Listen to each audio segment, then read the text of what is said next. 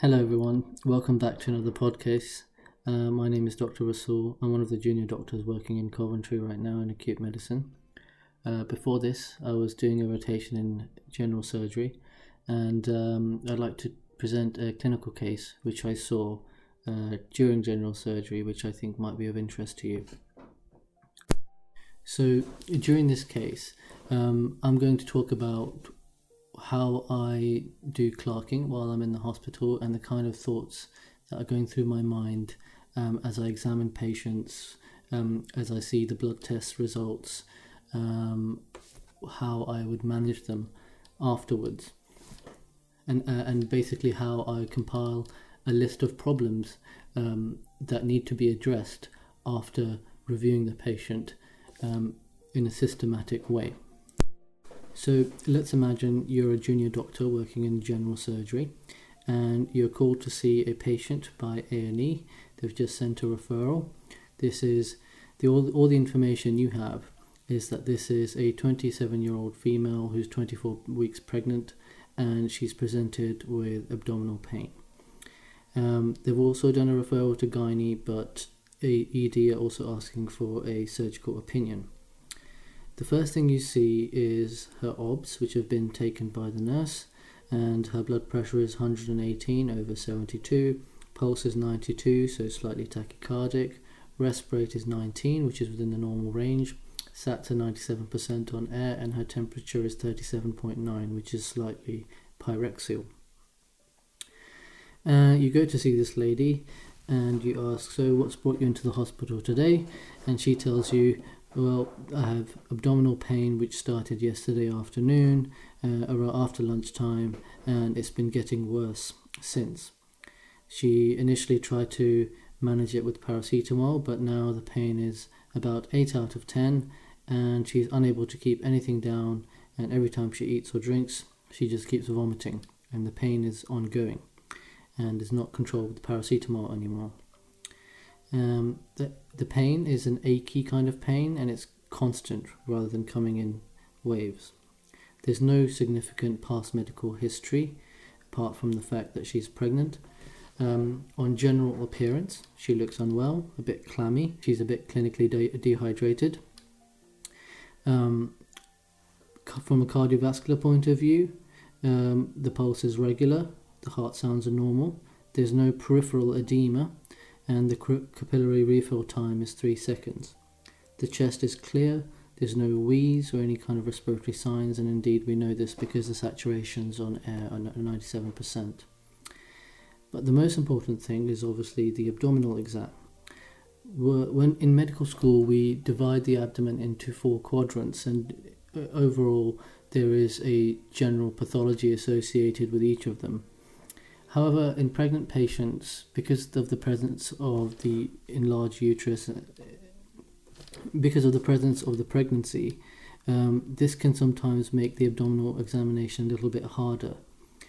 In this case, there is a right-sided tenderness. It's difficult to really assess the quadrants, but it's more in the mid to lower areas. There's no rebound tenderness going on, which means there's no irritation of the peritoneum. There's no guarding, which is a good sign, because if there was, then we would be worried that there is some kind of perforation going on, and therefore this would be an emergency that would require surgery immediately. Her calves are soft as well, and that's basically the general overview of the physical examination. Her blood test results paint an inflammatory picture where the white cell count's at 13.5, the neutrophils are 9.7, and her hemoglobin is normal. U's and E's are normal as well. The urea is a little bit raised to 12.5, and this is in keeping with the fact that she's a bit dehydrated. LFTs are normal, except for ALP, which is raised to 157, and CRP is 132. So from these bloods we can conclude there is some sort of acute inflammation going on, which is indicative of an underlying pathological process. The elevated urea is suggestive of dehydration, but it can also be raised in patients that have upper GI bleeding. So that's an important thing to keep in mind. But it's not something we suspect here because she hasn't reported anything like that. So as a junior doctor, it's your job to assess the patient initially, think of what the diagnosis could be given the information you've received, and begin initial management, and then discuss this with the registrar on call or the consultant afterwards. So let's identify the issues which are ongoing in this patient. Firstly, from the bloods, she looks dehydrated and she's unable to eat and drink. Given that there's obviously some inflammation going on and there is a chance that she could require surgery, we would need to keep her nil by mouth, place a cannula and give her fluids. In this case, you would not need to do some fluid resuscitation, as well as providing some fluids to keep her hydrated to the normal level. And this is usually done with some normal salines alternating with some 5% dextrose, although you can look at the guidelines on NICE. So because she's dehydrated, we need to give her at least 2 litres of fluid. Next up, she's been vomiting, but that seems to have settled now. Her risk of vomiting and aspirating is fairly low, so we can avoid putting an NG tube at this point. But what we can do is, on the drug chart, we can prescribe some PRN antiemetics, and cyclizine of 50 milligrams 3 times a day should be fine. Pain is very important to manage in this case.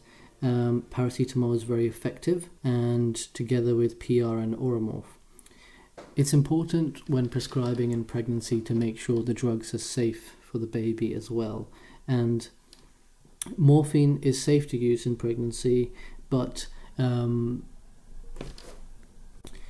is safe to use in pregnancy, and a reasonable dose for somebody who is opioid naive, so somebody who doesn't take opioids regularly, would be somewhere between 2.5 to 5 milligrams orally, 2 hourly max. Because there's clearly an inflammatory process going on, we need to figure out what might be causing that. So we know that the ALP is raised, and ALP is alkaline phosphatase. It's an enzyme which is found in the bile canalicular cells. And when there is an obstruction going on in the biliary tree, that then causes those cells to become damaged, and then they will release ALP into the bloodstream.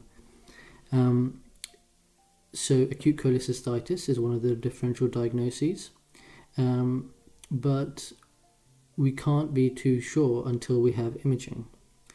And so the best thing that we can do in a normal situation would be to do a CT scan, and that would give us our diagnosis straight away. However, because this lady's pregnant, we will have to avoid that in order to avoid exposing her to radiation. Instead, we can think about doing an ultrasound abdomen and to try and see what's going on. But at the same time, we need to start some antibiotics, and in this case, we can give some coamoxiclav.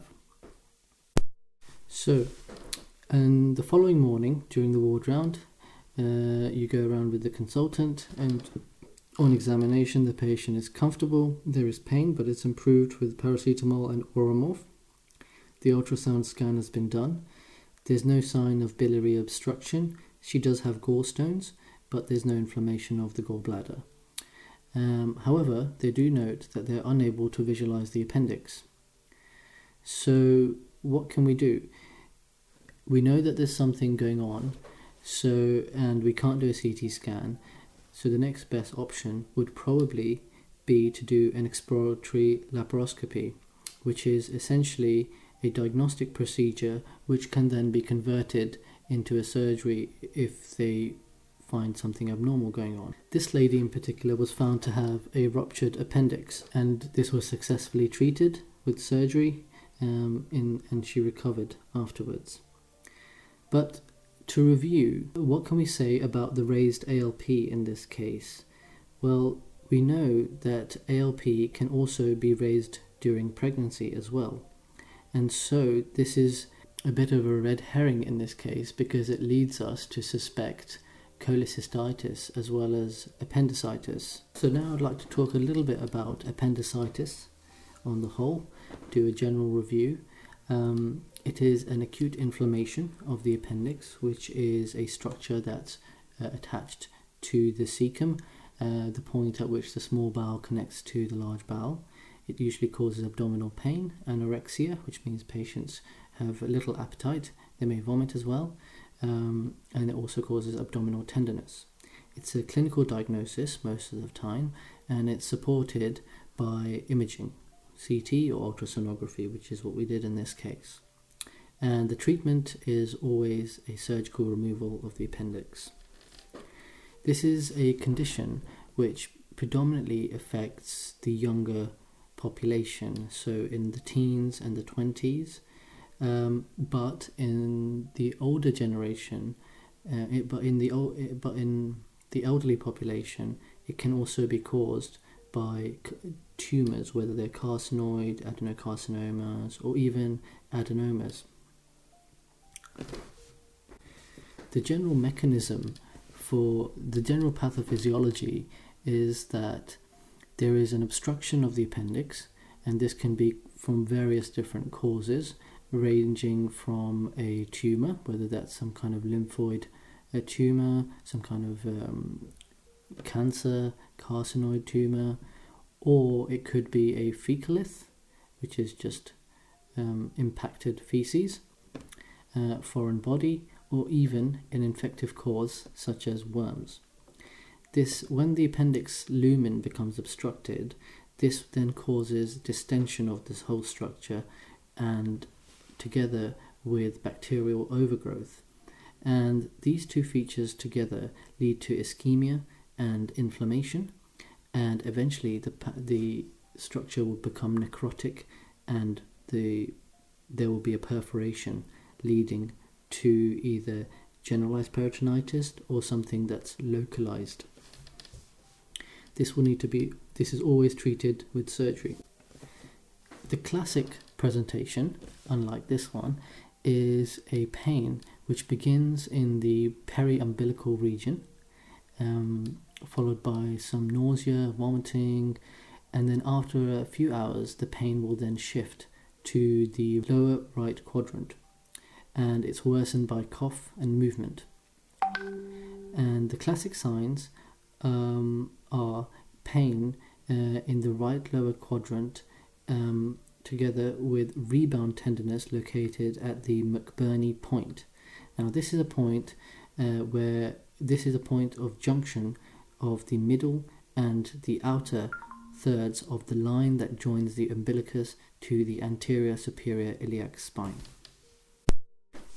Another clinical sign associated with appendicitis is called the Rovsing sign. This is when you feel pain in the right lower quadrant over the appendix when you palpate the left lower quadrant of the abdomen. And this causes pain because it causes passive extension, because when you palpate the left lower quadrant, you are essentially stretching the peritoneum, which is inflamed, and that is the mechanism for pain. But these classic clinical findings are only found in less than 50% of patients, which is why we rely heavily on the blood tests and the imaging for diagnosis. The prognosis without surgery or antibiotics has a very high mortality rate, which is over 50%. But with early surgery, the mortality is less than 1%, and patients with the surgical protocols we have these days, with the surgical technology we have these days, especially laparoscopy, are fairly minimal. So with early surgery, the mortality rate is fairly low, under 1%, and patients recover quite quickly after surgery. If the appendix is perforated and we have peritonitis, then we will also need to give antibiotics for a period of time until the infection has resolved. And generally, if the appendix is perforated, antibiotics should be continued until the fever and the white cell count are coming down or have normalized. But it depends upon the surgeon. So thank you for listening. I hope you've all benefited from this discussion, and we'd love to hear your feedback. Also, thank you to Abdul for inviting me onto the show.